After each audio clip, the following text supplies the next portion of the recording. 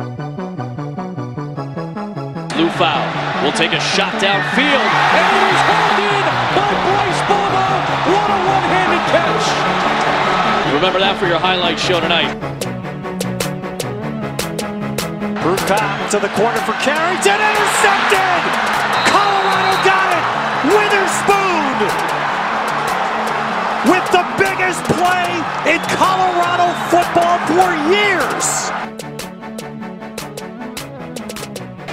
This could be a pass. Bryce Bobo down the field for Colorado. Some trickery. Philip Lindsay. Lindsay, touchdown Buffs. Sun Devils 1-3. Here comes pressure to face Omegas. He got hit. He got sacked at the 20-yard line. And that one's a no-doubter for Jimmy Gilbert. Oliver takes it. Has a big one already. He's got room here. Isaiah Oliver cuts it back. Punter to beat. He does. He'll take it. Touchdown. Lou Fowl. Locked and one to the end zone. Caught. Touchdown Shea Fields. Welcome in to a new Buff Stampede Radio. Adam Munster, Tiger publisher of BuffStampede.com with fan correspondent Tyler Ziskin. Turkey week. How you doing, Tyler? Awesome. I actually talked about this in the other pod. If you don't like turkey, your mom's not good at cooking. It's a hot take for you. Love turkey. Gotta cook it right, though. Right. It's really easy to dry out turkey. Yeah. And that's where the problem comes in there for some people. Well, Colorado's improvement from a 1-8 conference mark in 2015 to it'll either be an 8-1 or 7-2 Pac-12 record this season marks the biggest one-year improvement in modern conference history. As John Wilner, who did the research, he said a 4-game year-over-year improvement is terrific and 5 is sensational, but a 6 or 7 game leap astonishing. Yeah, I don't know what modern conference history means, but he looked at it post-World War II. Okay, yeah, that actually makes Basically, sense. Basically, when the conference moved to 8 teams is how far he looked back to. Okay, yeah, so I saw, because the last time I saw, so Stanford in 1939 and 1940 went from 6-1 to 7-0. So that's the best improvement ever in Pac-12 or whatever you want to call conference history, which is a 6.5 game improvement. So if we win this game, we will have the greatest single conference improvement of all time. And I would be surprised if that ever got broken. It would be hard to convince me that someone would go from 0 to 8-1 or 1 to perfect in a year. It's unbelievable. I mean, you think about what we've done, how close we truly were. Looking back on it, we've been saying it for years and truly believing it. And now to see it come to this point, it's just crazy. It's hard. I still don't really have the right words to describe it. We've got a pretty jam-packed show here. We're going to get into a lot of different football topics to lead off the show. I've got an interview with Jay McIntyre coming off a career football game. Tyler, with your Pac-12 power rankings, we'll update those. The Buff Stampede mailbag. We got a ton of questions this week. And before we sign off, we'll get into some basketball talk for you hoops heads out there. Colorado football up to number 9 in, it's kind of a consensus at this point. The AP poll, the coaches poll, and the college football rankings.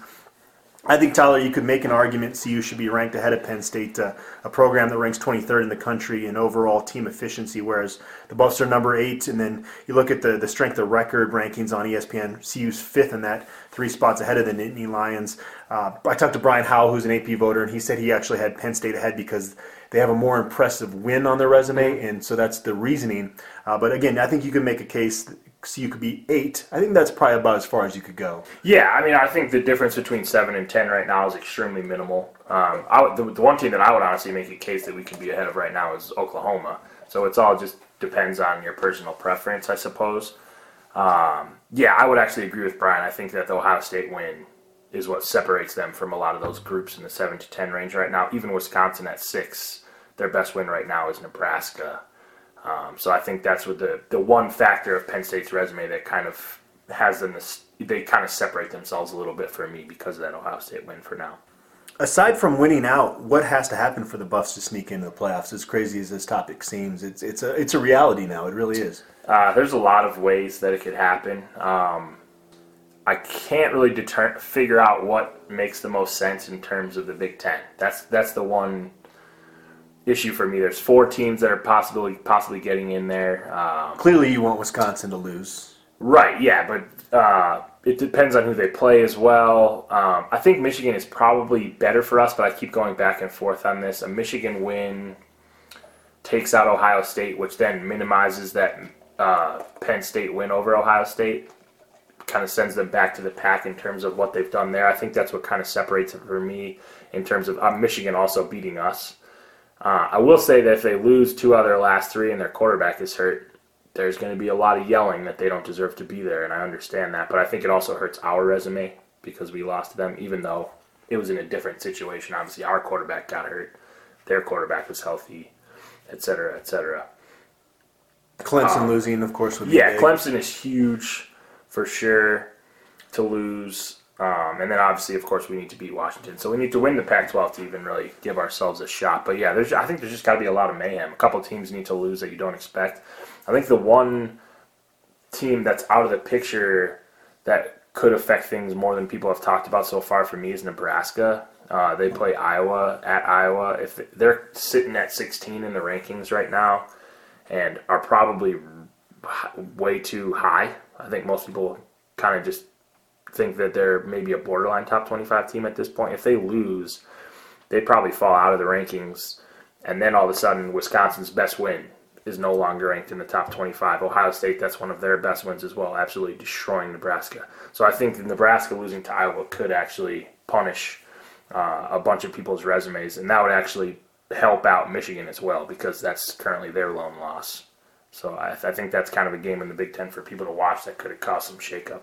And the bottom line is if you win out, worst case scenario is you're going to play in the Rose Bowl. Yeah, it could be a lot worse for sure. Yeah, I mean, we'll see how this year plays out. I think this could be the final push to get 18 playoffs. And if they do that, I think the best way to handle that is to get rid of conference championship games because they no longer really matter. You either have a team that wins outright or you have 2 teams or maybe even 3 that tie, and you would assume that all 3 of those teams would then be in consideration for those 8 spots, and it would play itself out, you know? So I think that's the best direction long term. I will say, though, that whoever ends up getting that 4th spot, I mean, the odds are not great that you're going to beat Alabama. So at the end of the day, again, all these teams are going to have 2 losses. Can't complain about being left out. You lost multiple times out of a 12-game schedule. You allowed the committee to determine you weren't good enough to get in. It's simple as that. I believe the current arrangement with the 14 playoff goes through 2020. Don't quote me on that. I think it's something like that. So it wouldn't be anything that if they did change it that would be implemented anytime soon. Mm-hmm. The argument against that has always been that it devalues the regular season. On the other hand, I always think of it emphasizes it in the sense that there's more meaningful regular season games in November if you have an 18 playoff, which would be, I think, more important than any devaluing of regular season games. Yeah, and I would also argue that if you did eliminate the conference championship games, it would add some value to the regular season as well. If you win the conference at 8-1, you don't have to play in a conference championship game, though all of those conference games become more important. Well, here we are talking about the college football playoffs in relation to the Buffaloes in November. Yeah. It's kind of crazy.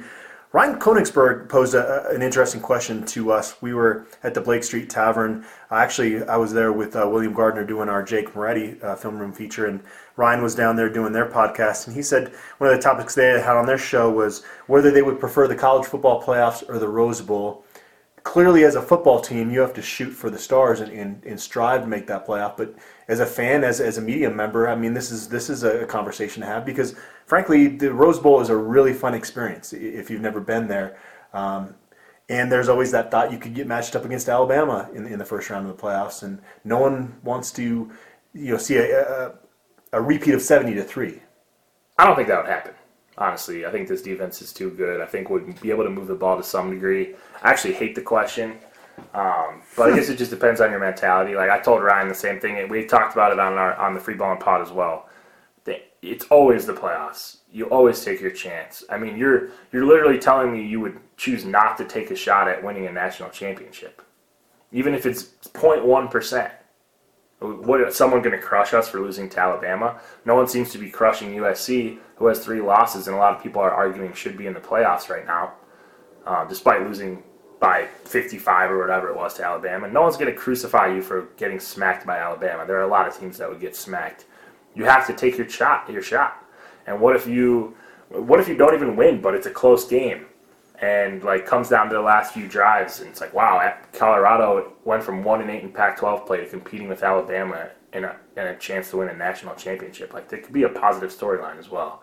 I don't see any reason why you'd want to avoid that scenario. No, the question more so from my end is not what the team needs to be striving for. It's you as our fan correspondent, Tyler. Would you rather go to a college football playoff game knowing that they could get blown out, or would you rather go to a Rose Bowl and immerse yourself in the Rose Bowl too?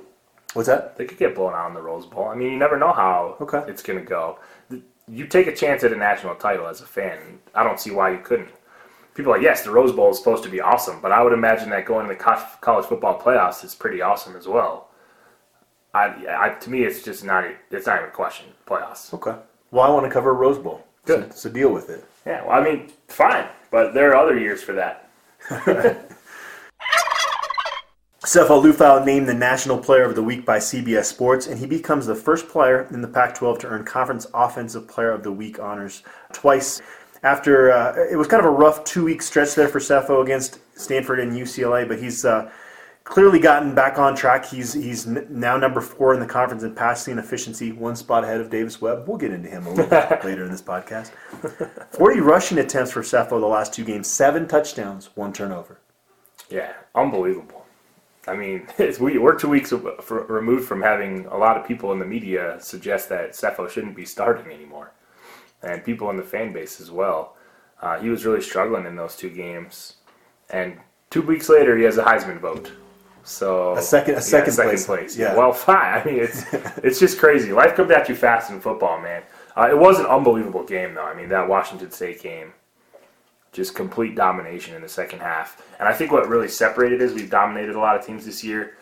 In that stadium, every single person in the stadium could see that Washington State was a really good football team, and they were still getting worked over.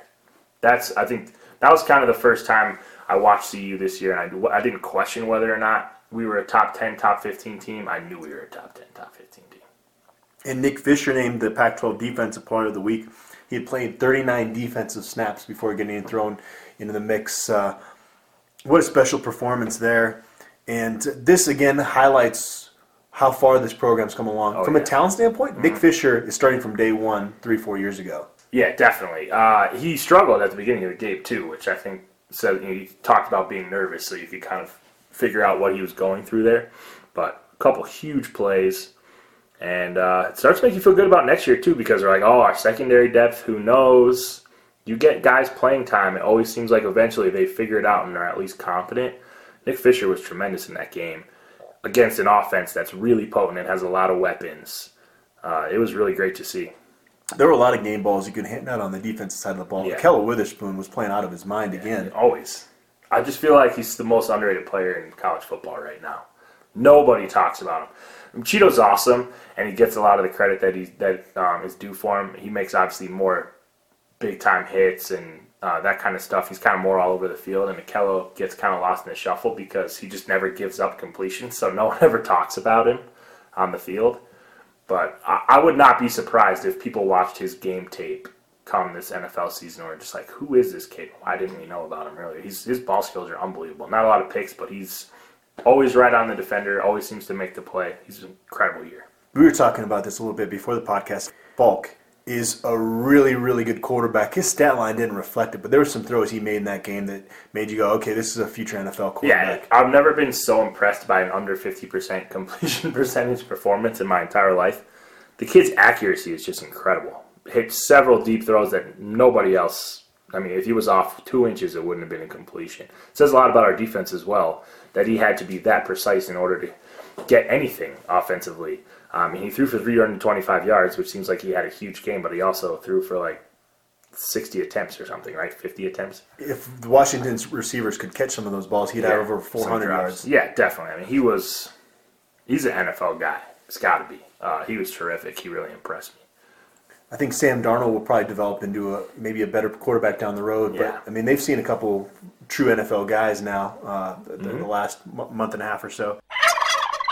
Now we're heading into this Utah game. Obviously, if Colorado wins it, they win the Pac-12 South title. Check out our video preview. We're going to go more in depth on this football game than we are here on the podcast. It's expected to be a sellout by the time kickoff comes, which is pretty exciting news that this fan base has kind of rallied around this team finally. Definitely. We're expecting to hear tonight or tomorrow that the game is sold out. We'll see how it plays out. There's a lot of only expensive tickets are left, so it wouldn't surprise me if they ended up a few short just because you're running out of people who can afford $225 seats to the game. But there's going to be a ton of people there. From what I've heard, there's a ton of students coming back as well. So hopefully they sold some of those student section seats, and there's actually like way too many people in the stadium. That would be awesome. Standing room only, running around. I thought the crowd for the Washington State game was terrific, despite the student attendance being low. Filled in that section of the bowl over there, really loud, involved in the game. It was a great experience. Rick George says you have to wait 1 minute per Pac-12 rules to rush the field. Awesome. Do you just sit there and start your timer on your phone, hit that 1 minute, and then rush the field? I think it'd be pretty cool if they threw up some graphic on the video screen, counting it down. I mean, people are going to hate us again. Oh, you rushing the field against a lesser opponent or whatnot. Not in this case. Yes, you won the Pac-12 South Conference and had the greatest year-to-year improvement in the history of the conference. And I would say there probably aren't more than a handful of 7-game conference improvements throughout the entire country, let alone the Pac-12. So, there's never been a time to rush the field more than this one. But $50,000 is a good chunk of change. That could go to something important. You can wait 60 seconds. You've waited, 12 years for us to win the division. So you stop Joe Williams and you win this football game handily? Is it that simple? For me, it is. With the slight addition of we have to protect Cepho on the other end of the ball. They cannot successfully pass on us. I honestly believe that. If you get them into 3rd and long, they're going to be in a world of trouble. Just like I've said this every week. I feel like that's how confident I am in our secondary. Joe Williams is going to have some success, but we've always been that bend, don't break mentality. We don't make a ton of plays in the backfield. You're just going to have to slow them down at some point along the drive, get into 1 or 2 3rd and longs per drive. 50% of the time, they're not going to get it. They're going to have to punt. That's how I feel about it. If you can get them into 3rd and long twice per drive, they won't score a ton of points.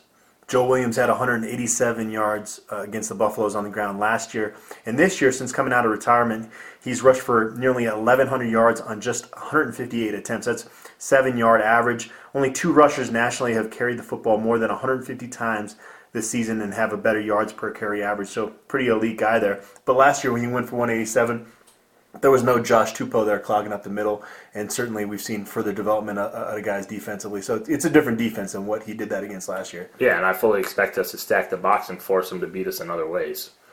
I don't know if we're going to get bigger. You might see actually some more Nick Fisher in this game, just trying to get bigger at key positions. Afo, obviously, I think you're going to try to take him out of coverage as much as possible to stop the run as well. They're going to use a ton of guys to throw at him. So Jared Coe, left guard, is going to be out again this week. Jonathan Huckins actually filled in for him in the last game, did pretty well. Brian Moeller, it sounds like he's most likely expected back in this game. He's done well with the concussion protocol that they have. Bryce Bobo, McIntyre says it's going to be a game-time decision. I would honestly be pretty surprised if he plays in this game, given kind of the severity of that ankle injury from last week. So again, Kabian Ento, he's going to have to step up. Yeah, Jay McIntyre as well saw a ton of 3rd down snaps and had a huge week. Kabian's capable too. Honestly, Bryce Bobo is important to what we do, but we've got a lot of guys that can come in and make plays. Kabian did have a drop or two, but I mean, he also has shown flashes this year that he's pretty capable. Yeah, and he had a few catches as well. Plus, he's a great blocker. I think that's something that we don't talk about a lot as well from the wide receivers. He's sprung a couple of huge plays, so I think he'll be fine. Tyler, do you hear those violins playing right now? Yes, sir. Davis Webb, our friend, our good buddy. So sad. He's not going to play in a bowl game this year, Tyler. Poor guy. And sarcasm. Davis, what do you think your draft stock would look like if you were playing on a top 10 team? Bet it'd be higher. It's not sad at all to you, Tyler? No, I think it's glorious. So, Davis did Davis, right? Yeah. He wanted to improve his draft stock. Didn't really care how it came about. If you're Cal, you got to maybe regret this a little bit. You could have developed a younger quarterback. If you're not going to a bowl game. Yeah. I mean, I don't know. It depends on who's behind him. Maybe they would have won 0 games without Davis Webb. I'm not sure. Well, he goes there trying to improve his draft stock. It sounds like he has a chance to get drafted, but Yeah. I've saw enough of Davis Webb this season, and he does some things really well. Running that tempo, hitting guys, especially check down guys, in stride, kind of taking what the defense gives him. But honestly, any pass he made over 10 yards, it's pretty much a crapshoot. He's not consistent enough as a passer to make the NFL. Yeah, we'll see what happens. I've talked enough about Davis Webb for one podcast, though. You know what's funny about this, Tyler, is that last Saturday after Cal lost, and I was thinking, okay, let's work this into the show a little bit. I went back to our last podcast talking about Davis Webb, and I was going to pull out a couple sound bites that would just make us kind of cringe and laugh about, kind of in hindsight of how ridiculous and how much we overreacted to that whole saga. And actually, we were at that point, everyone was so frustrated with that kid that there weren't any of those sound bites to pull. It was at that point, it was all about, okay, we're hearing positive reports about Sefo Liufau's recovery. Let's talk about that more so. Yeah, honestly, as soon as we found out Sefo was going to play, I wasn't really that beat up about it at all. So I kind of feel like I know what I said back then as well, and it's kind of played out the way we thought a little bit. I mean, obviously the team is a lot better, but we knew Sefo, if he stayed healthy, would be competent, and at the very worst, he's certainly been that. I do feel like an idiot, though. I remember doing some radio interviews back then and making the statement that Davis Webb coming to Boulder or not is the difference between them being a bowl game or not, and certainly well, if wish you I go, hadn't I said mean, that now. if it could just be between 5 and 6 games, you know. I mean, we're 9-2, but you could still look back at the schedule and say, like, wow, that Stanford game was really close. That Oregon game was really close. It's crazy how in football, a play or two can really affect how you feel about a season. Well, it almost seems like this happened more than a week ago. And Tyler, if I remember right on our show last week, I hinted at this, Yes. and you didn't want to buy into it. That's correct. Jake Moretti flips from Ohio State to Colorado. You just have no faith in me, Tyler. No, it has nothing to do with you. It's just I've been beaten down over the years, man. I like to make sure it happens before I get too excited. But I got pretty excited when it did happen. We'll see how he recovers from the knee injury, but man, his body type, how he looks on film, he could definitely start as a true freshman. Yeah. It's funny is obviously no high school senior is a finished product, especially an offensive lineman. But you can't get anybody that has worked with that kid, that knows that kid really well, to say one bad thing about him. Usually there's, well, you know, he can do this, that, and the other. Jake Moretti, it's just like, well, he's got to get healthy with that knee, and that's basically what it comes down to. Yeah, and we'll see how his athleticism comes back. I mean, it's kind of, I hate to compare him to Ryan Miller because people thought Ryan Miller wasn't as good as he was supposed to be, but the knock on him ended up being he's not athletic enough. And Jake Moretti, if he comes back from the knee injury, will not have that issue. So he has a chance to be really, really special. Healthy, I think he would be a borderline 5-star. I think so, yeah. He was just going into that camp season. He was going to be competing at the opening. And right now, after that knee injury, he's right outside the top 100. I feel pretty confident if he goes out to the opening, he's a top 100 guy right now if he doesn't have that knee injury. Yeah, I mean, he's actually not on Scout right now. That's the only site that they don't have him in the top 100 currently, I believe. But yeah, I mean, I think... Are you sure about that? Because I know that Rivals actually has him rated in-state behind Dylan McCaffrey, which, no offense to Dylan McCaffrey, but that's wrong. That's flat out wrong. I'm not 100% sure, but I'm pretty sure Scouts 103, Rivals, he's in the 80s. Okay, so they have Dylan McCaffrey rated really high on there. Okay. And then I want to say 247 has him somewhere in the 40s. So Moretti is really high on one of the sites. But hold me to this. Jake Moretti will have a better career as an offensive lineman than Dylan McCaffrey will as a quarterback in college. Yeah, I mean, I could buy that, but I will say the odds are stacked in your favor as a lineman, too. There's 5 positions. I mean, there's only so many quarterbacks that play. Plus, Dylan McCaffrey's at Michigan. I mean, but there are other dudes that can ball there as well. All right. Well, there was some drama that was created as a result of the Denver Post breaking that story. What were your thoughts on that, Tyler? Oh, you know what my thoughts are on that. Well, share them. Dude, I mean, I just hope I don't run into Mark Kiszla in public. Because I'm supposed to be classy and say all the right things, and guarantee you that will not happen if I run into Mark Kiszla in public. What's Not my favorite guy. What was lost by those Denver Post guys was my point here. Okay, first off, my thought is you allow a 17, 18-year-old kid to have that moment and announce on his own terms. You write up the story. You have it all ready to go. The second he announces, you release it. People know that you knew. You let the kid announce. Win-win. If you don't agree with me there, that's fine. That's fine. You can have that thought process. But the backlash is not worth it at the end of the day. Yeah, I would honestly say, like, even if you don't agree with that's how it should be done, that's how it's done. So do it that way. I mean, if you don't want backlash for completely doing the opposite of what is done in recruiting coverage, what are you doing? You can't.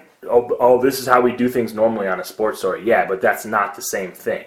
This is how we do things here. On every single level, the fans were pissed off. The other writers were pissed off. His trainer was pissed off. And he was pissed off. Yeah, Cheverini even had a comment about it on Twitter. If you have pissed off all of those people involved in the process, you probably did something wrong. And you could say, well, Adam, why are you calling it out? Well, Jake Moretti won't talk to the media now because they did that. I would have loved to have a nice, lengthy interview with Jake Moretti, but the family was too upset with how it was released that no one else gets to talk to the kid now as a result of that. Yeah, so, I mean, hopefully it was worth it to him. And, the Denver Post has had a tough reputation amongst CU fans in the past, and it's just going to get worse now. I mean, the guy never even came out and apologized. His editor came out and went after you as well. Mark Kislett came out and went after you. They're just doubling down on being terrible at their jobs. So congratulations, I suppose. And you saw the video from Matt McChesney bashing them for the way they handled it. Matt McChesney works with most of the top guys in the state, and if he doesn't, he still has a relationship with them. He hosts the All-Colorado Award ceremony in his building every year. That's not somebody you want to upset. Yeah, I mean, it is pretty easy to upset him. I feel like he doesn't hold that many grudges. He was talking about actually being fond of Kislett in parts of that as well, but I find that hard to imagine. But I will say that Nick Kosmitter, he's been covering the Buffs this fall, and he's done a really good job writing. He's a really insightful guy. Some guys, it's kind of, for the Denver Post, it's kind of this like drive-by thing when they go to see you. It's like, yeah, I'll do a story just to kind of do a story. But Nick has actually immersed himself into the program and tried to really get to know the team, and he's done a really good job there. I've been impressed with that. And I think we have another question about Kislett later, but we should probably stop talking about this because people will actually want to hear us talk about actual football. And there's another recruiting note to make here. Walker Culver, 6'5", 250-pound guy from Tennessee, from the class of 2018, becomes the Buffalo's second pledge for next recruiting cycle, joining Ray Robinson, of course, from Highlands Ranch. This is have you watched this film, Tyler? Yeah, a little bit. Love his athleticism. Right. Kind of a similar tackle prospect to the guys that we've seen in the past that we like. Someone that they think can grow into be. It seems like we go after that Nate Solder type often. It's like someone who's kind of a tweener between tight end, has a ton of athleticism, you get some weight on them, and then all of a sudden they're in the NFL. It's worked out well for us. We've sent a ton of tackles into the NFL despite being terrible throughout the last 10 years. So I think you just kind of have to trust the process here that they know what's going on. Looks like a talented player. He's got an SEC offer. Yes, it is Vanderbilt, but it's pretty super early in the process. Yeah, I mean, you talk about the other teams that were giving him interest. He was going to be a guy who has 10 to 12 offers in the summer. Yeah, and Clayton Adams got a chance to work with him last summer in June, and so you like to hear that. You don't necessarily want to make Tennessee a major recruiting ground, but it's a good get there for 2018. I think, and you've seen this a little bit early on, you're going to have to turn some kids away. It's a good problem to have now as a staff. Yeah, you don't want to have buyer's remorse. Especially as 18. That's why I don't understand how Ohio State and Alabama and all that stuff do this, because you don't know who's leaving for the draft. You don't know who gets hurt, kids transfer. You don't know who you're going to finish your 2017 class with. I mean, we can't take any 2018 wide receivers right now simply because we're really full at that position now. We don't know how many spots we're going to have. It's going to be similar, if we miss a couple guys we like in 2017, all of a sudden that opens up a spot in 2018. It's hard to get too far along into that 2018 process. You got to take guys that no matter how many guys we have at the position, this dude is coming to see you and he's a big-time player. Those are the kids that you have to take at this point. All right, now let's get into my interview with sophomore slot receiver Jay McIntyre. Career highs in catches, yards, and first downs gained in that last game. You had the touchdown the week before against Arizona. What's this been like for you? It's been really fun. There for a second after the concussion and all that, it took me a little bit to get back in the offense and get my confidence back a little bit. Arizona, just with the mindset, play free, have fun, and been doing that ever since. And it's been a good ride so far, but got to keep it up the next couple games. Did you kind of? Obviously, you want to make plays any game, but when Bryce Bobo went down, obviously you don't play the same position. Did you, as a receivers group, kind of feel like you needed to pick it up with him not out there? I mean, Bryce brings so much to the table when he's out there, and as a receiving corps, I mean, each of us are able to make plays. But we had trust in Kavion to go in there and make plays, and when our number's called, you just got to make them, and that's what happened. My number was called more than it has been in the past games, and I knew that to win a big game like that, I was going to have to make those, and I did, and it was really fun. You mentioned the concussion. Was that kind of a scary deal? Kind of walk us through your recovery from that. It was scary. I've had a concussion in high school and a slight one last year, but it wasn't too bad to where I was scared to come back out here and play. It was just to the point where it took a couple days off. It wasn't my best game when I got the concussion, and just all that stuff combined really took a toll on me. But at the end of the day, I just put my trust in the Lord's plan for myself, and when you do that, you know that there's a plan, and you just keep moving forward each day. With Isaiah Oliver kind of taking over in that punt returning role, have you given him any advice, anything that you've said to him? We catch punts together all the time. He's doing a great job back there. He took one to the house against UCLA. I was pumped about it. But yeah, we share thoughts about how our punters punt or how their punter is going to punt, and he's doing a really good job, and proud of him. We got a little glimpse into the receivers' meeting room on one of the Pac-12 network shows. Seems like you guys kind of have fun in that room? Oh, yeah. Chev lets us have fun, but at the same time, we got to be focused, and that's what he preaches. For winning, we can have fun, but you got to always stay focused, and he told us that from the beginning when he was here. So he's hard at us. He's still hard on us all the time, but we like to joke around in there because when we play loose, we feel like we play the best, and if we're loose and focused at the same time, then we do good things. What has Coach Cheverini helped with you specifically? Are there certain things he's really helped you kind of evolve your game with since he got here? I think it's just his confidence in me and confidence in everyone else around, all the receivers. He's always the one snap and clear guy. You mess up, who cares? Go next play. And I think that's helped me because I tend to put a lot of pressure on myself in the past, and Cheverini kind of brought that mindset to that who cares if I mess up. On the next play, you're going to make a play down the road in the game after you mess up to win the game. So that's really just the confidence level is higher with him, and I think he brings that to the table with all our receivers. Seems like your blocking's improved quite a bit. Have you felt like that, out there on the field? I mean, I think it's improved a lot from last year. I still got to get better in areas. It's hard to block all those backers sometimes, but I think it's just a mindset just to go in there one play, one snap and clear. Let's make this block and then let's move on to the next. And if you miss the block, then move on to the next. Don't dwell on it and just keep moving forward. And we have that blocking board in there, and I don't really have all that many knockdowns, but as long as I do my job, and we watch all the blocks on film after the game, and if I want to be proud of myself, not only on the routes and the catches, but also on the blocking. So, a lot riding on this Saturday's game. It's senior day. Obviously, if you win the Pac-12 South. How do you guys go out there without maybe that being too big of a moment for you guys, too big of a stage? I don't think it's going to be too big of a stage for anybody. Like a lot of people have been saying, we've seen the bottom, and we don't really want to go back there. We like it. We like it where we are right now, and we want to prove that we can be Pac-12 champs. That's what Coach Mack has been preaching the whole year, and now we have an opportunity to do that, and we can win the Pac-12 South. And once you get out there, though, you're just really thinking about. It's just like practice almost. We rep it so many times. You're just thinking about the one play you're in, and you don't really think about all the pressure. You just rather think about one play you're in.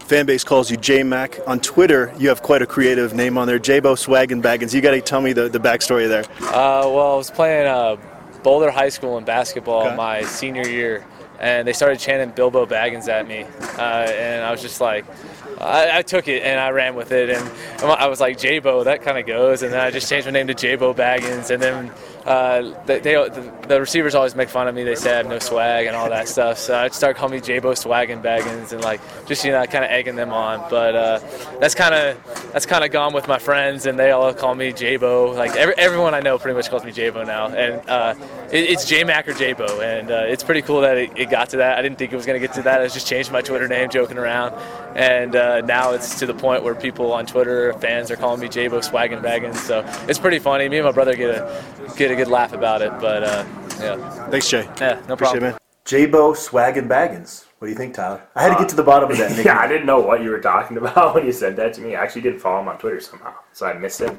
I follow him now, and I wanted to know why he did that, and the answer is awesome. And Neil Welk from CU actually told me a good story about Jay McIntyre after the last game against Washington State.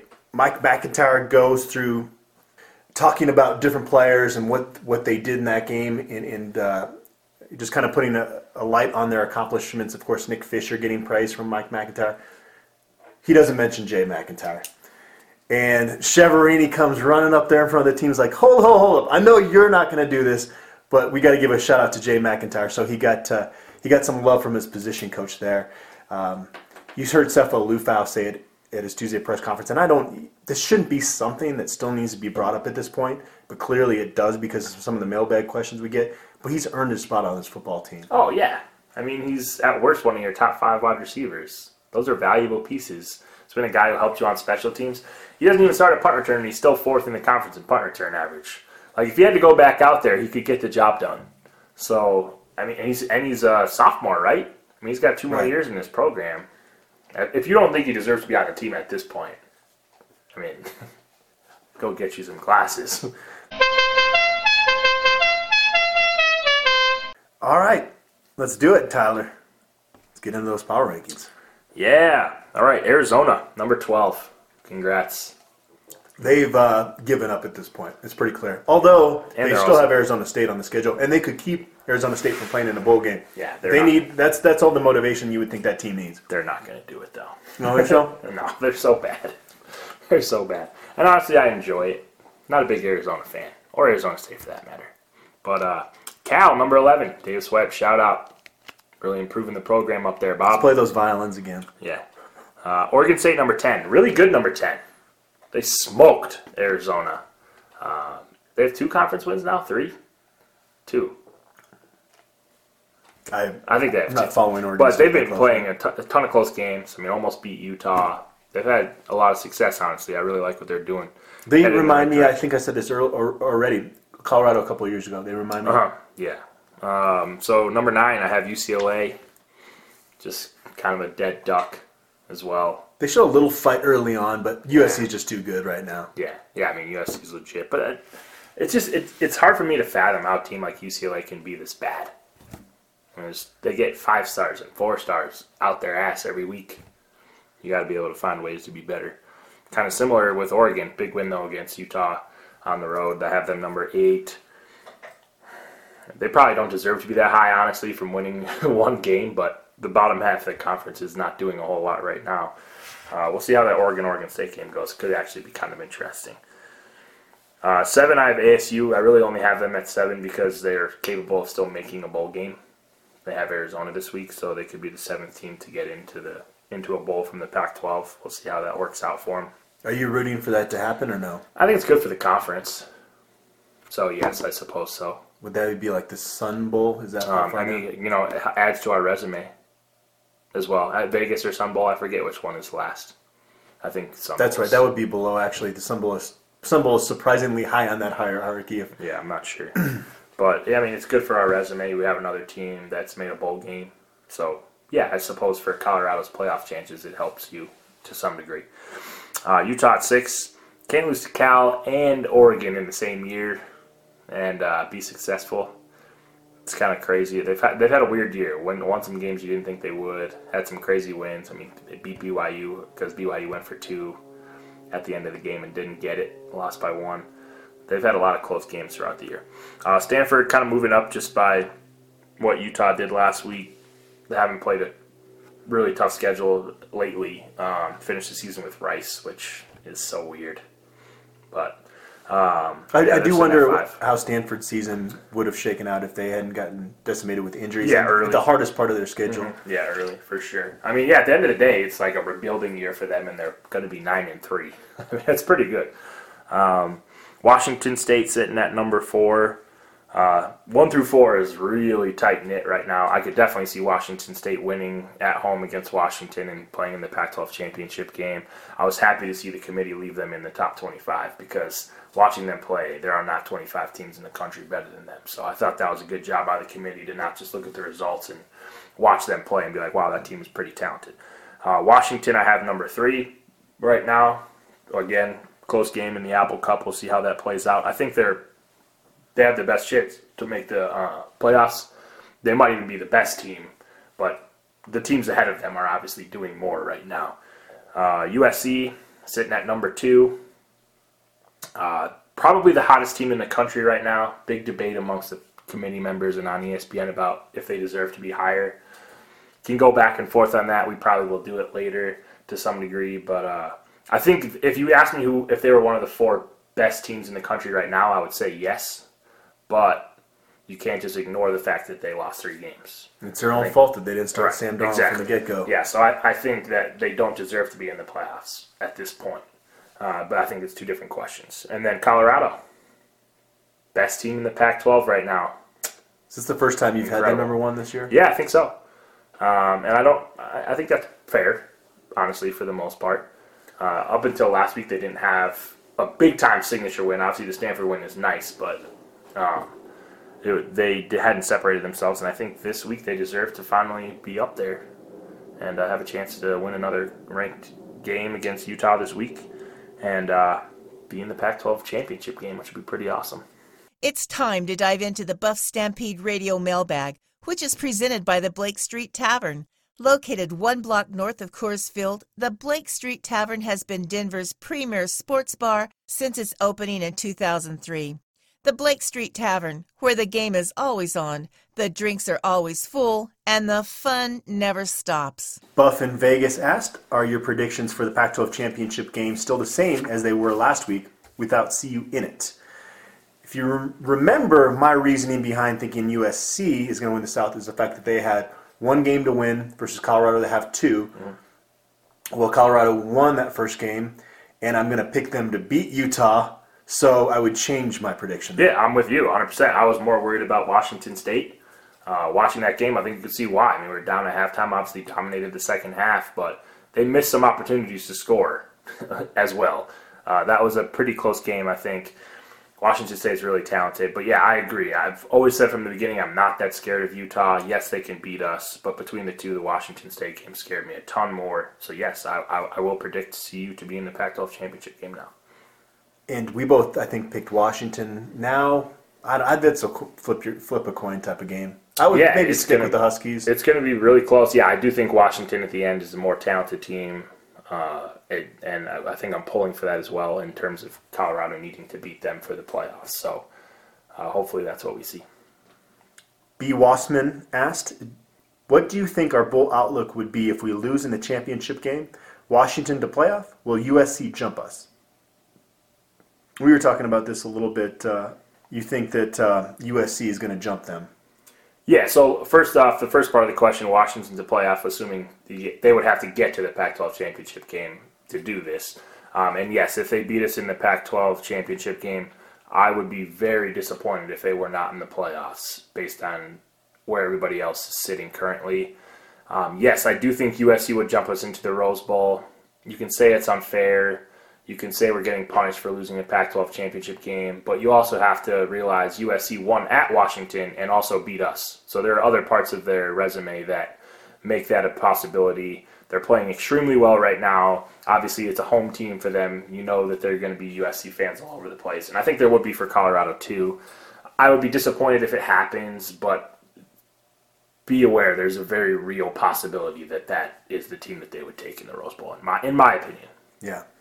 I would just add, to your point about it, it would be disappointing in the fact that you win your division and you're going to Alamo Bowl, not a bad bowl game, but yeah, you definitely want to have a better payoff for winning your division than that.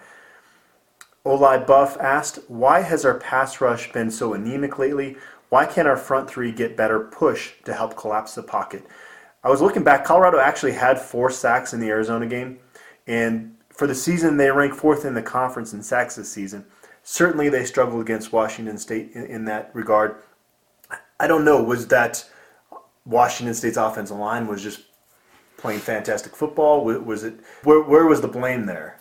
Honestly, to me, we didn't appear to be applying a ton of pressure on purpose because we were not having success getting to Falk. Did you say fuck or Falk? Well, I said Falk. I don't know. Falk. Falk. Is that better? If you're not going to get to him, why rush? You just have less people defending the wide receivers out there. So I think that was part of it as well. They did get to him when it mattered at the end of the game, which is what you need, obviously. But yeah, I mean, he gets the ball out in a hurry and he's super accurate. There wasn't a whole lot to be gained by rushing him. At most parts of the game, it didn't seem like to me. It was funny that turnover streak was in jeopardy there in the last 4 or 5 minutes. Yeah. And yet they somehow pull off 2 in the last few minutes. So that's still running. Ralphie's running asked, we seem to win games when we can control the ground game. Do you see us having success there against Utah? Yeah, I honestly think that we can. It seems like most of the times that they've struggled, people have punished them up front, being the aggressors. You're going to see a lot of Bo Bichette in this game. Those QB runs, everyone's like, oh, it's so obvious what's happening. It's like, well, that's true, but guess what? We're getting 5 yards on it when we need 3 on pretty much every single time we run the play. So until someone stops that consistently, you're going to keep seeing it. And I do think we can push them back, and you do not want to allow them to get to Cepho in the pocket, so we have to establish the run.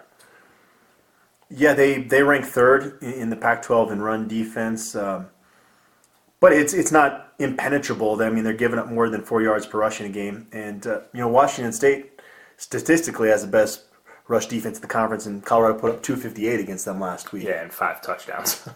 So, Buff Predictor asked, where is the biggest area of concern versus Utah? Stopping their run game, special teams, a pretty physical front 7. A little bit of all of the above there. Yeah, I mean, those are the 3 major areas of concern. I would say the biggest one, though, is the offensive side. So we need to be able to move the ball on offense, or our defense is going to get tired, and then Joe Williams is going to run us over. I think that's how the pyramid goes there. We have to be able to have the ball on offense. So we have to be moving the ball, having long sustained drives, scoring points, punishing them on defense, and then allowing our defense to stay fresh. I think that's how things need to play out for us to come out on top. Feel pretty good that if Colorado can score 4 touchdowns or more, that they'll win this football game. Golf Pro Buff had this comment. How much more enjoyable has your job in journalism been this year? Kisla, what a douche. Adam, been with you since 2005, and my sub is firmly entrenched at the top of my budget. You do a great job. I appreciate your loyalty there. It's definitely been more fun being a hashtag journalist this fall. Quotations journalist. Yeah, dude, that rubbed me the wrong way in the worst way. Oh, man. What a bum, man. Such a bum. So I do a weekly spot, I think still. I don't know if this is going to continue forward, but on Saturday mornings with Michael Claw, a real good guy. I actually did the show with him for a while. And they actually talk more than Broncos, which is kind of cool and refreshing to see in this town, of course. Mark Kisla is his current co-host, and I go on there the next morning, crickets from his end. He didn't say anything about it? Oh my God, dude. He's so soft. Wouldn't you think somebody that... Dude, he's the most behind a keyboard guy of all time. Oh my God, that just makes it so much worse. You didn't tell me, he didn't say anything to you about it. Oh man. Mark Kisla, I hate you. You best not see me. Well, you would think somebody that seemingly makes their living criticizing other people would have thicker skin than that, right? Oh yeah, of course. But I mean, it always seems like they don't, though. Even sometimes I laugh at myself because I'm pretty critical at times, and sometimes I get pissed off about really dumb stuff, and I'm just like, really, if you're gonna be the way you are, you're gonna have to deal with it. What was funny about that whole exchange is that I was just I felt we were just having a debate, right? I didn't really take as much as I could have taken some of the stuff he said personally. Yeah. I really didn't, especially from the source of where it came from. But I was getting text messages from people who were like, "Dude, are you okay?" I'm like I genuinely was not that upset about the whole thing. Good. Well, I mean, that's you though. I mean, that's honestly that's why a bunch of people came to defend you, because you're. I mean, you're more well known around CU coverage than any of the dudes at the Denver Post. No offense to anybody over there that isn't involved in this matter here, but between that editor and Kisla, I was just like, okay, man, congrats. You're part of the reason that the Denver Post is failing, but keep running your mouth. But throughout that 24-hour stretch of kind of going back and forth with certain people over at the Denver Post, the only thing I regret a little bit is the fact that I tagged the actual writer than the Denver Post Preps account, because I don't know, it could have been an editor saying, look, you got to chase the story, we're running with it. It might not have been his call. I don't know how it works over there. I mean, he could have just said that in response, and he literally said nothing. So I think he felt like, oops, I didn't really realize what I was doing here and didn't do the research to figure it out. If the Denver Post just saw nothing wrong with what they did and then saw the backlash and said, oh, look, we didn't realize this was going to be such a big deal, then I think people would have kind of laid off at that point. For sure. All you do is apologize and people move on. That's fine. I mean, if you say you're ignorant to the fact that that's how it's done, okay. I mean, you should have known, but you didn't, and you apologize, so here we are. But to double down on it the way that they did, it's just like, it just solidified the fact to me that they deserved all that criticism. Right, exactly. Well, we'll move on again. I think that's it for the whole drama there, that we can move on to other topics here. Golf Pro Buff also wanted to know, as did James SCH, they wanted an update on Evan White, which is actually something that I plan to do next week, so hold me to that, like the scout team thing, which I still have not researched. I'll get on it. I mean, come on, we're talking about Pac-12 South titles and college football playoff rankings right now. What, you have too much going on? Is that what the deal is here? That's weird. But I did actually, my first story, if I remember right, for Scout was actually on Evan White. I was down at 6-0 strength. And one of the things Matt McChesney talked to me about that day was that he was trying to get Evan White to gain some size, not even realizing at that time that there might be a role for him maybe to slide into that Ryan Moeller role on this defense. Yeah. I think he'd be a perfect fit for that, don't you? Absolutely, yeah. I think Ryan Moeller's done a good job in that role as well, but being able to go back and forth between the two of them in that spot, depending on the matchup, I think would be huge, because Moeller obviously has some strengths that White does not, and vice versa. Right. Wheeler 2 asked, is Pookie Maka still planning to leave for a mission trip? Good question there. Another thing I'll have to check into. That was always the plan. I have not heard anything otherwise. And frankly, I don't think it would be a bad thing for him to do that and let his body mature a little bit. He's not going to be in a weight room, but he needs to thicken out a little bit. Yeah, he's skinny dude for sure. So we'll move along here. St. Pete Buff asked, do you see a lot of leaders/seniors on this team mentoring the younger players, showing them the hard work to make a year like 2016 possible, making sure the foundation is in place, and 2016 is not a one-year wonder? Cepho Lufau's comments at the Tuesday presser were basically the answer to this question. Cepho said that the freshmen on the team hate him right now because he's hard on them, and it's little things like missing a study hall session that these upperclassmen are really on these younger guys about. And the good thing is you have guys like Philip Lindsay, George Frazier, Derek McCartney, Ryan Moeller. Those guys are going to be back. But at some point, those guys are going to have to take their own ownership of that. And that's something that each individual group has to come to that realization. Who knows? I mean, you would think so. Yeah, the two position groups that I've seen that really have that family mentality are the DBs and wide receivers. The DBs, every single week they get together and huddle before the game. They're a family, and all those guys, you can talk about how Nick Fisher played in that game. They talk about how comfortable they are with him and that he just needs to gain more confidence and get more snaps. You hear that. Same thing with Anthony Julemise. They talk really highly of these kids. They want them to be special and continue the success this program has had. Same thing with the wide receivers. People talk about Johnny Huntley all the time. KB Anento, even though he's a JUCO guy. Some of the younger guys on the team. They're making sure that these guys do work and get better, because at some point they're going to graduate, go to the NFL. They need to have somebody that steps up and is just as successful as they were. Yeah, a good sign with this team is there's always guys that aren't going to be the most talkative with the media. You ask them about a question about themselves, and you're going to get a really short answer. Kind of to your point, when you ask them about other guys on the team, all of a sudden they light up and they want to talk a lot, which that's something you can't just fake. That's true. On the sidelines, you could look at Cheeto and Tedrick any time, and I guarantee you they're talking to a younger dude on the team about what they need to do here. Nippus13. I got a feeling that the players think Nick Fisher is really good, but he has been held to limited playing time because of his practice play.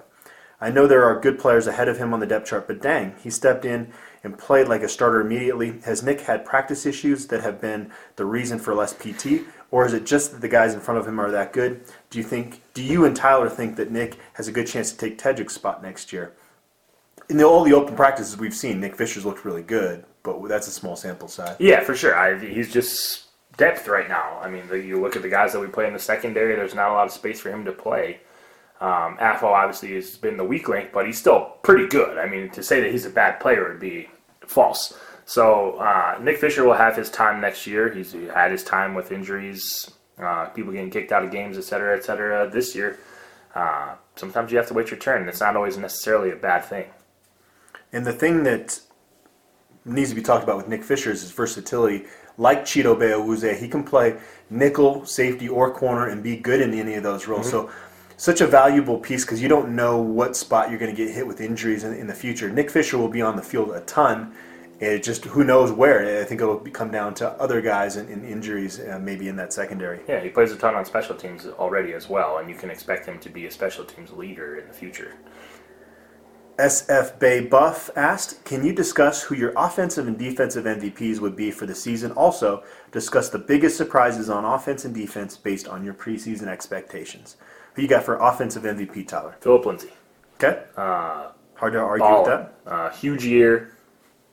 It just seems like whenever we need to have this long, sustained drive, that's who they ask to carry the rock. One of the most underrated running backs in the country right now, I would say. I'm going to go with Sefo Liufau just for the simple fact that CU has not lost a football game. He has started this season, and the Buffs were leading at Michigan when he got sidelined. And I actually have Philip Lindsay as one of my biggest surprises on offense just because while we thought he would be their best running back, I don't think anybody really thought he was going to be. We did those bold predictions. No one was saying that he's going to be a 1,000-yard back this year. And then I had Timmy Lynott as a biggest surprise on offense. Similar, we thought really positively about him. We talked him up a ton. But to see a redshirt freshman in his first year starting have the impact that he's had is pretty remarkable. Yeah, I had him as well on my list, and I also had Bryce Bobo. I think a guy that weren't 100% sure how he was going to step in and replace Juwan Winfrey, who was injured. Had a lot of talent. We've seen it before, but hadn't seen the consistency. He's been fantastic this year in that role. All right, what about defensive MVP? That's tough. Really tough. I would probably say Tedrick. Ton of interceptions. Always seems like he's making the right play. But pretty much anybody in the secondary you could go with, or Kenneth Olugbodi. I mean, there's a million different answers. Tedrick just seems like kind of the general for them right now. Cheeto's more of a silent assassin type player. I'm actually going to go with Josh Tupou. Nice. I like that too. He's the guy that wasn't there last year that is this year. The guy that makes Kenneth Olugbodi look like an all-conference guy. Kenneth Olugbodi's got 108 total tackles. He's basically averaging 11 a game. How many tackles does Kenneth Olugbodi have if they don't have a very good nose tackle in there? Yeah, it's hard to say. Yeah, I mean, he's definitely a guy that, doesn't put up the huge stats or plays every snap or whatever, but he's probably the most important piece to what we do every single week. Surprises for defense? Who you got there? Okello. It's got to be the only answer. I mean, he's gone from being a guy who was starting that was really frustrating when he first came here to being one of the best cornerbacks in the country. We'll see how it translates to the NFL. I honestly don't care. I trust him to guard wide receiver as much as anybody I've watched play this year. He leads the conference in pass breakups and actually ranks third in the country in that category. It's hard to believe, actually, that two guys have more pass breakups than him. Yeah, I mean, I think people just don't throw it that much at him anymore, honestly. It seems like every time a ball gets thrown his way, he's breaking it up. I would love to see I don't know if there's a stat that does that, compares your pass breakups compared to how many attempts someone has thrown at you, but he's got to be, number one by a ton. Right. Virginia Beach Buff asked, I posted another thread, but this senior class was ranked 66th the year they came in to see you. What is it that has made this drastic jump? Player retention, player development, new strength and conditioning coach, etc. Basically, what should get more national pub regarding what's helped this 66th ranked recruiting class have the success that it had? Well, first I want to apologize for not doing more research on this, and I promise that I will get back to you on the board with a more specific answer. It's not just the 2013 class, though, I can say that for sure. But player retention is something that I have done several articles on in the past few years, and I've talked about how undervalued it is. So off the top of my head, I would tell you that is a big part of it. Having seniors on your team that play a ton of snaps is always going to make you a better football program. That will not change. You've seen that in the standings. We did correlation charts last year with the Pac-12 standings, and that's the same for every single team across the board.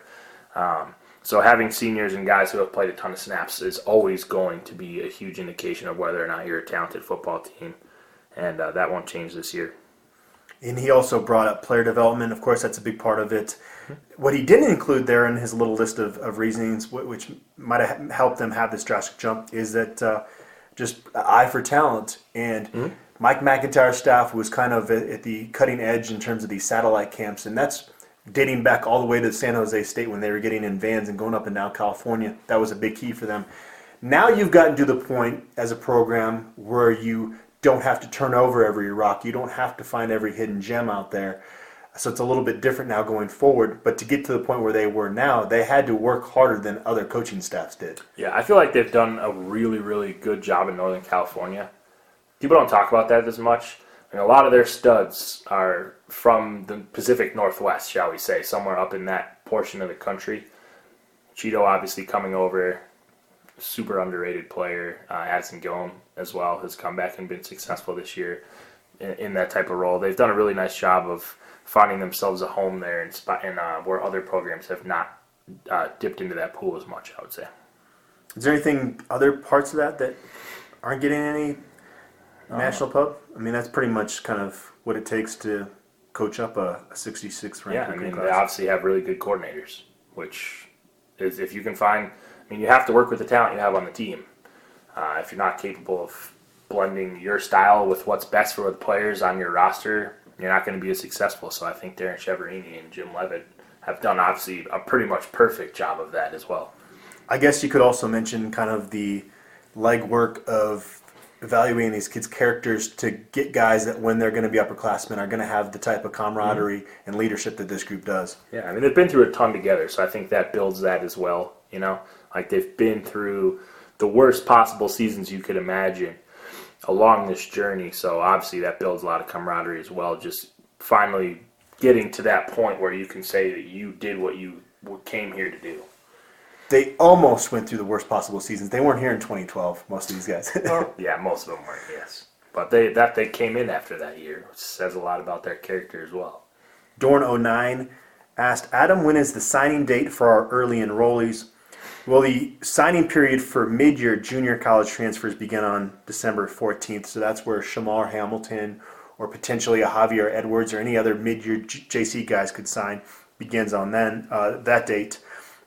In terms of the early enrollees for high school, you know, the Tyler Lytles, the Isaiah Lewis, Dante Sparaco, Jake Moretti, Jalen Jackson. I can't think if I'm...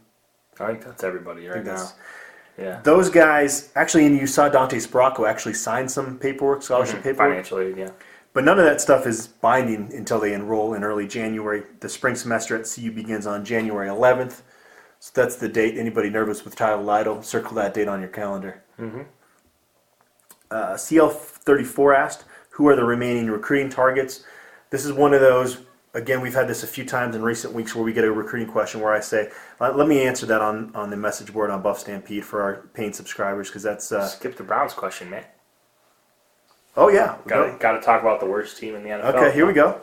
Dorno and Hein asked, Adam, is there any doubt in your mind that Davis Webb will be the starting quarterback for Tyler's Browns next year?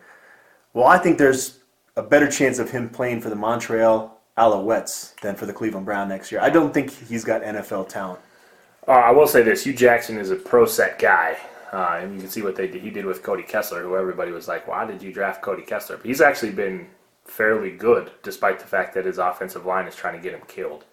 So he's more of a pro-style quarterback. I think if the Browns do go with a quarterback option, it won't be a guy like Davis Webb. It'll be someone they think translates more into that natural pro set. You mentioned Kessler. They have Kevin Hogan, I think, on the roster. They like those Pac-12 guys a little bit, I guess. Yeah, I mean, he's comfortable with those guys. I think he's got connections out there from his days with the Raiders. So, yeah, I'm not. Honestly, I don't think they're going to take a quarterback number 1 overall this year. I don't think there's that guy. Trubisky's probably the best natural fit, but he's not worthy of the number 1 pick, I wouldn't say. I think they're going to take Myles Garrett. But they are going to have the number 1 pick. They're not going to win a game. This isn't going to happen, but if Davis Webb ever leads your Browns to the playoffs, can we get you a Davis Webb jersey? No. Yes, you can. Sure. That's the only way he will redeem himself to me.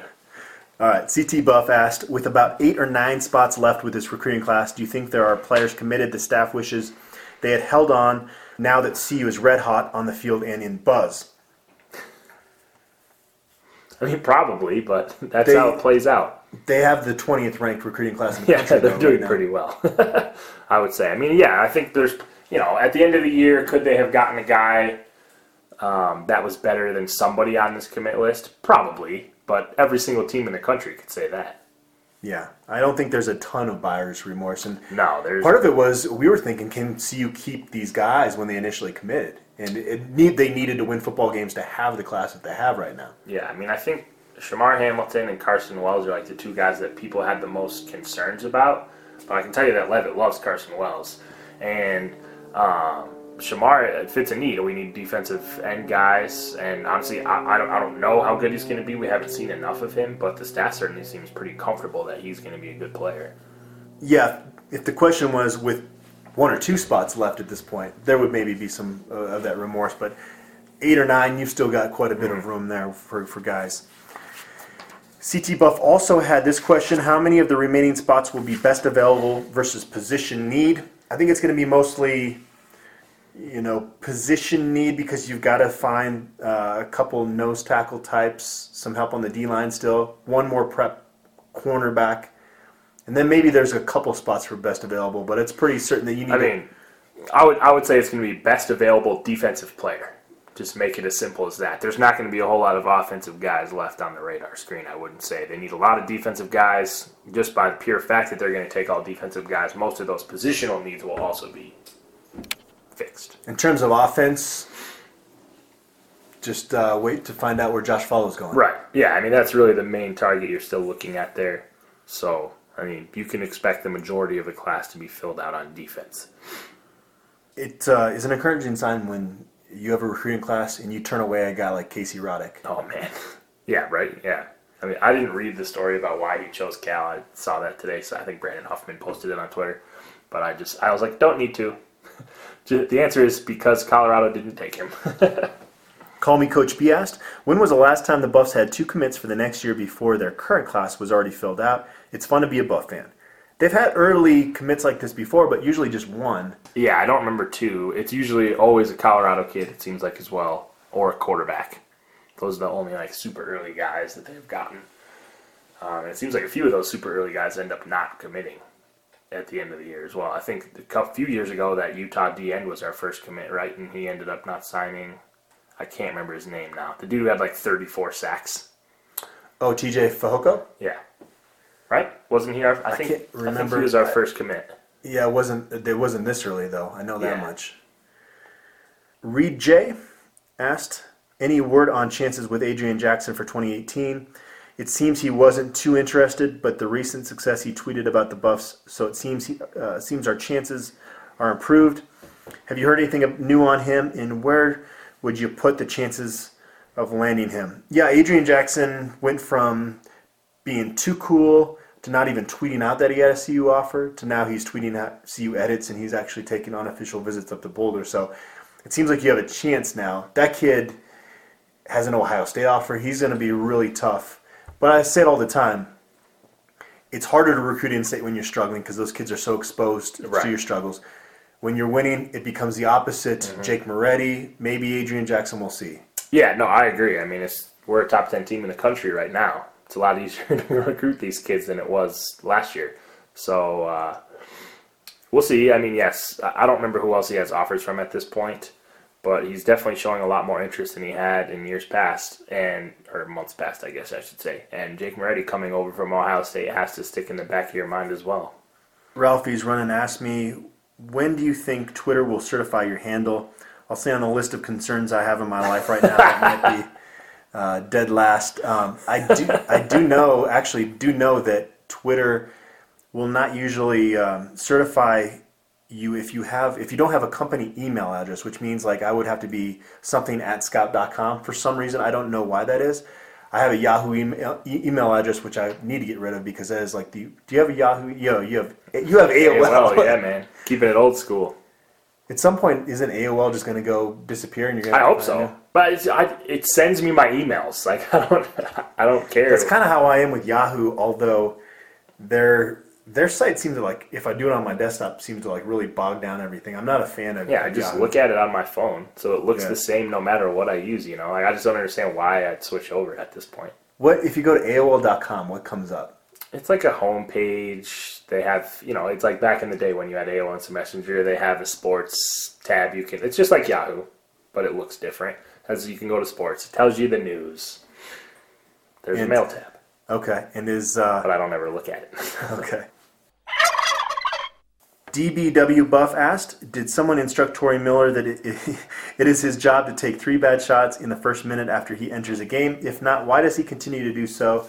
And why isn't this corrected? Let's you have at this, Tyler. I appreciate your tone. No, honestly, I mean, yes, I am continuously irritated by Torrey Miller as well. Kind of for the same reason that people are irritated by Josh Fortune, I suppose. He has not played well so far this year, and to make matters even worse, he's not making smart decisions either. He doesn't take 3 bad shots in a minute typically, but most of the shots that he take aren't great looks. I'll say that. Yeah, if it wasn't clear here, we've now transitioned from CU football to men's basketball, and we're going to get some hot takes out of Tyler Ziskin now. No, I'm going to yell at people who have hot takes. Okay. That's what's going to happen now. C. Bardeen asked a question here. Bryce Peters looked good against Notre Dame. How much playing time and what role do you see him earning by Pac-12 season? The same one that he has right now, honestly, if not even less, because Dom Collier will be back. And if you haven't seen what Dom Collier brings to this team in the 3 games that he's missed, you're not going to. I mean, they need his shooting. Even as a guy who turns the ball over a little bit, he is comfortable bringing the ball up the front court. I mean, if you could have Derek White and Dom Collier breaking that press last night versus Texas, you feel much better about our chances of doing that on a consistent basis. Bryce Peters has played well. Still takes some quick shots. He's going to turn the ball over a little bit as he gets used to this level, but he's crazy athletic. I mean, you have to feel really good about where he's going to be for this team down the line. But at this season, he's going to be a guy who plays somewhere around 10 to 15 minutes a game.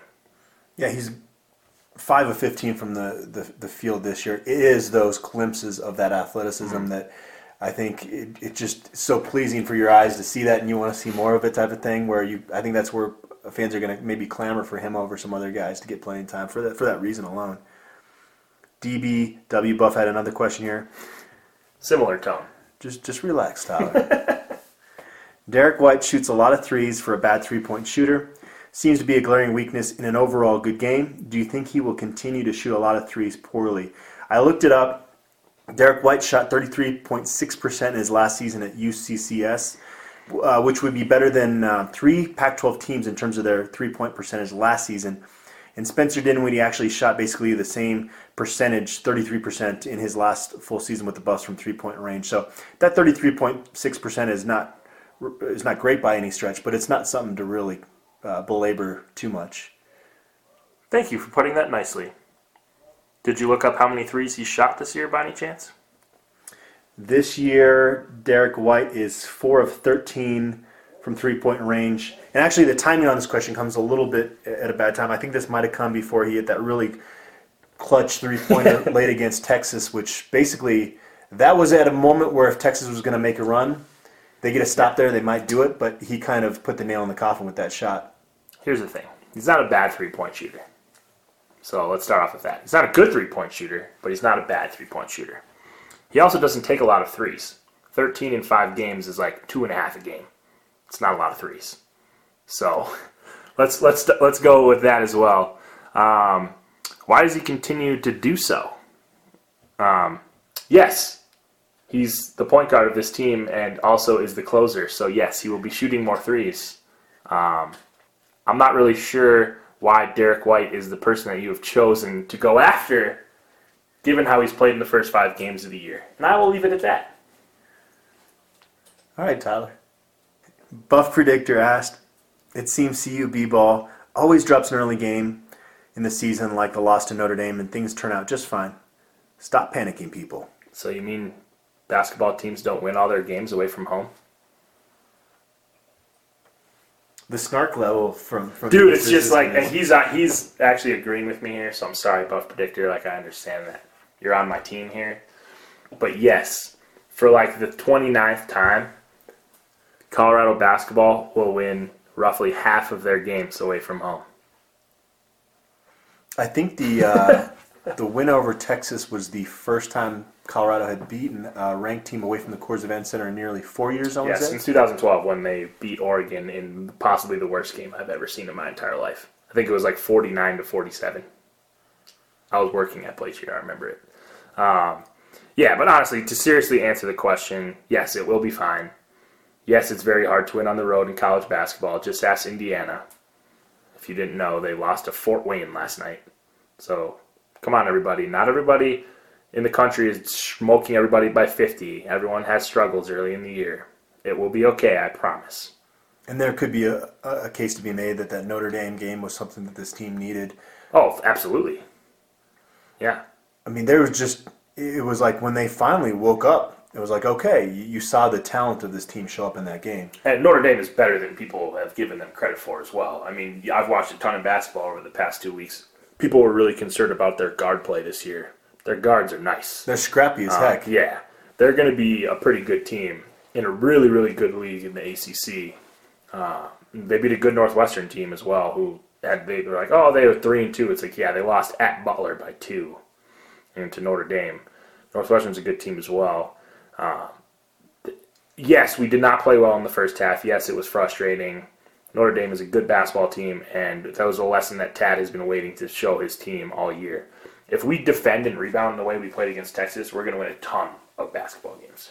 No Ho Buff 05 had this comment. I attend the Maui Invitational each year and spoke to a Pac-12 official yesterday who said teams are voted in. Do you know how/where and who votes? Seems crazy that from 2011 to 2018, only 5 teams from the Pac-12 will be represented in the tournament. I have honestly no idea. That's news to me. Thanks for mentioning this, No Ho Buff, because I had no idea that it was actually voted in for the Maui Invitational. Yeah, it's actually really cool. I didn't know that as well. I will say this, those teams are all on the West Coast, so it's easier to get to Hawaii. So that matters. And for those that are a little bit more difficult of a travel, they've been good. So that helps as well. Colorado is kind of on the cusp there, but it's a longer trip for us. And a lot of those teams in that stretch have been to the tournament multiple times. In fact, all of them have been to the tournament multiple times. CU has obviously as well, so you would think they would find themselves on that list too. But it's possible that they also turned it down. Maybe they wanted to go to a different tournament. I'm not sure. You know, the last time they played in that was, I think, 2010. Actually, yeah, it was. And it's kind of an interesting story here is that when Mike Bohn leaves to go support the team out there and represent the university, Dan Hawkins, in his mind, is getting fired. Dan Hawkins goes behind his back, meets with Bruce Benson and Phil DiStefano. By the time Mike Bohn touches back in the States, he's basically told that Dan Hawkins is getting a 5th year. So that's my memory of last memory of the Maui Invitational is that it happened right around that time.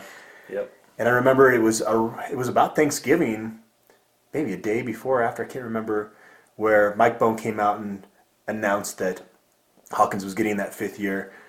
That was not one of those stories that I remember with fond memories. Yeah. I mean, yeah, I'm just looking at the list again here. Colorado's probably the only team not included that's good enough to play in this tournament, if that makes any sense, outside of maybe Washington. at some point along the way Washington would be in here as well, you would have said. But, I mean, Oregon State, Arizona State, Utah has been good the last 2 years, I guess. But I'm sure there's a little bit of a delay in when teams get invited as well. So CU was 1-1 in Brooklyn.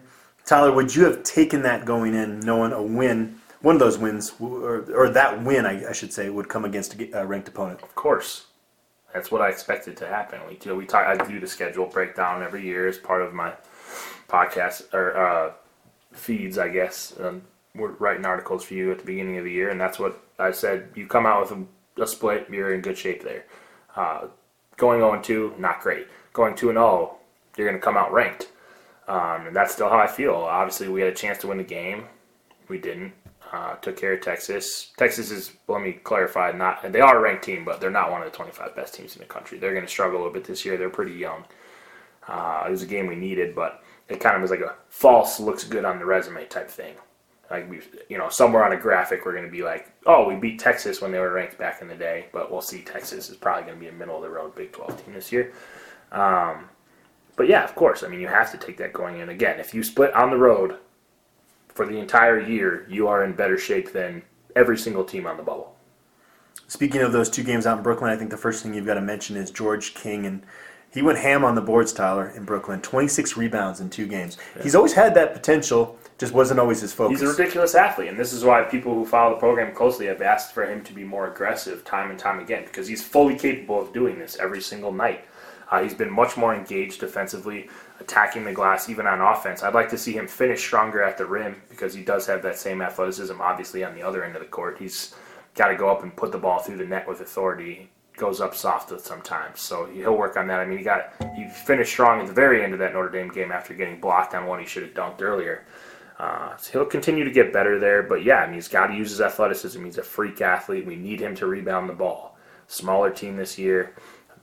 Tad's getting to him, you can tell, and he's not great defensively at times, but he's working harder, and that's all you can ask. Derek White obviously has been the primary ball handler early on this season.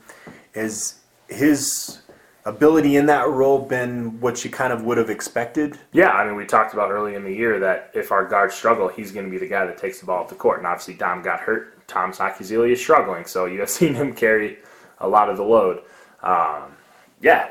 We talked about how he's going to be able to create for others. He gets into the paint with patience. You have seen all of that so far this year. He's getting used to obviously having to finish against better players. I think that would get even better over time, which is scary for everybody else because he is extremely talented, looks extremely comfortable no matter where he is on the floor. The one thing that I would say about him that's been super impressive is defensively he is already much better than I thought he was going to be. I was concerned about him being able to guard at this level. He's blocking shots, getting steals, staying in front of his man, playing smart team defense. He's been terrific. We did our Top Buffs countdown in our preseason episode. Don't have a lot of regrets with anything we really said during that show, except for I have one strong regret, and that's having Wesley Gordon ranked number 1 on that list. I had cited that I thought with Josh gone that Wesley Gordon would really step up to the challenge. I know it's only 5 games. But there's a little bit of a panic button to push here with him, right? Yeah, I mean, there is offensively, obviously. I say this about Josh Fortune, too, that the staff needs to get him in better positions and he needs to put himself in better positions. And I say the same thing about Wes. Putting him on the right block, forcing him to go left and turn a left-handed jump hook in the lane. He can't do it. So why we continue to give him the ball there, I have no idea. Every time he gets the ball in the post, he should be turning middle to his strong hand. I have not seen anybody stop it once this year. Torrey Miller is the exact same way. He should be doing that every time he touches the ball. And he's got to take more wide open Jays. That's what he is capable of doing. He's struggled so far. Defensively, obviously Notre Dame was in foul trouble, so that hurt us. He looked really good against Texas, I thought, for the most part, against a team that was a lot bigger than us. Our defense looks a lot better with him out there. He does a lot of things that people don't see because it's hard to follow all 5 people on the court. He's important to us, but he's not going to be a guy who takes over games offensively at this point, obviously. Tyler, what encourages you most and conversely, what discourages you most about this basketball team after those first 5 games? What encourages me most is that I don't think we've played well yet, and we're sitting at 4-1 and held serve based on where we thought we would be. I had us going 4-1 through the first 5 games, and that's where we are. So there's a potential for us to get a lot better. I would say our team defense has been far better than I expected so far out of the first half against Notre Dame. They look really good. They look like they're working hard. Rebounding has probably been the biggest concern for me so far, but they looked great against Texas, who's bigger than them. So we'll see if that gets corrected. Maybe Tad is getting to them. Discouraging-wise are the rest of our guards besides Derek White. Dom being out is really going to hurt us. Tamasaki Zili, honestly, I think has been better than people have given him credit for, but he can't make a shot. At some point, you got to be able to hit the ball, hit a shot. Pressing a little bit right now, too. Not as smart with the ball as he has been because of that fact, I would assume. So, and defensively, he's struggling, too. Bryce Peters, obviously, we'll see if he continues to get comfortable. I think he can help there. DeLeon Brown, I wish played more. I really like him. So I'd like to see him play some more minutes. But overall, nothing crazy, super encouraging or discouraging to me. It's still early. They play Wofford at home on Sunday and then CSU in Boulder next week. You did the whole schedule breakdown. What can CU fans expect from both these teams? Wofford is going to be the best team you've never heard of that we've played so far, if that makes sense. Probably going to finish top 200 in the RPI. They've had some success in the NCAA tournament. They're very good in their league typically. They also have a kid from Colorado on their team, Eric Garcia. So be on the lookout for him. Give him a little support. It's always cool when these kids get to come back and play in their home state. CSU honestly has looked way better than I expected so far, especially with their best player being out indefinitely. They have a bunch of JUCO transfers, guys that will look new. But I think both of those are games that will be solid for our resume come March. Probably neither of them are going to be top 100 RPI wins, but help your overall over our RPI schedule because they'll be somewhere in the 150s. Well, we're taping this on Wednesday. Of course, Thanksgiving's tomorrow. A lot for Buffs fans to be thankful for this year. Yeah, definitely. It's been a long time of pain has really given us a whole lot to talk about in 1 year. I guess if you just hold out long enough, good things can happen to you for sure. I know that too as a Cleveland fan, so it's been a heck of a year for me. I'll have to have one more drumstick for whoever's helping me out this year, so I appreciate you out there, whoever you may be. What's your favorite part of the traditional Thanksgiving meal? The actual meal, I would probably say, this is probably lame, but I would say stuffing. For my mom just makes an incredible stuffing. I don't know if everybody's is that way, but stuffing is something that you can easily screw up, or if you make it right, can be pretty damn good. Yeah. And I already talked about at the beginning of the show about my thoughts on turkey. So if you want some good turkey, go find my mom. Although she's in Australia right now, which is why I'm not going home. So rough life for her. Yeah, so I'm not getting the Thanksgiving dinner this year. Maybe I'll make her cook one for me if I come home later in the year. That'd be awesome. Well, I'm always the rock star at Thanksgiving dinner because I make, it's a family recipe, doctored mashed potatoes. And if you want to be a rock star at your Thanksgiving meal, email me. I'll send you the recipes. Nice. I'll try it out. Sounds good. I've been trying to cook a little bit lately. All right. I don't know if I'll do it for Thanksgiving, but I'll try it in general. My dad makes an Oreo pie, too. That is ballin'. Cranberry's got to be my least favorite part of it. Or that pudding that like some people make and it just sits there and no one touches. I'm a big pie hater. Don't like pie. So Oreo pie is basically ice cream, but like actual pie, apple pie, pumpkin pie, no, it's the worst dessert. Pumpkin pie with some whipped cream on it. You don't like that? I mean, it's fine. You'll eat it? Yeah, but it's the worst dessert. All right. Well, we've talked long enough. Are there any loose ends that need to be tied here, Tyler? Man, go Buffs. This has been fun. This is so much more to talk about when you're good. It's great. Love it. All right. Well, happy Thanksgiving to all of you out there. Thanks for sitting through this really long podcast. Appreciate it. Happy Thanksgiving.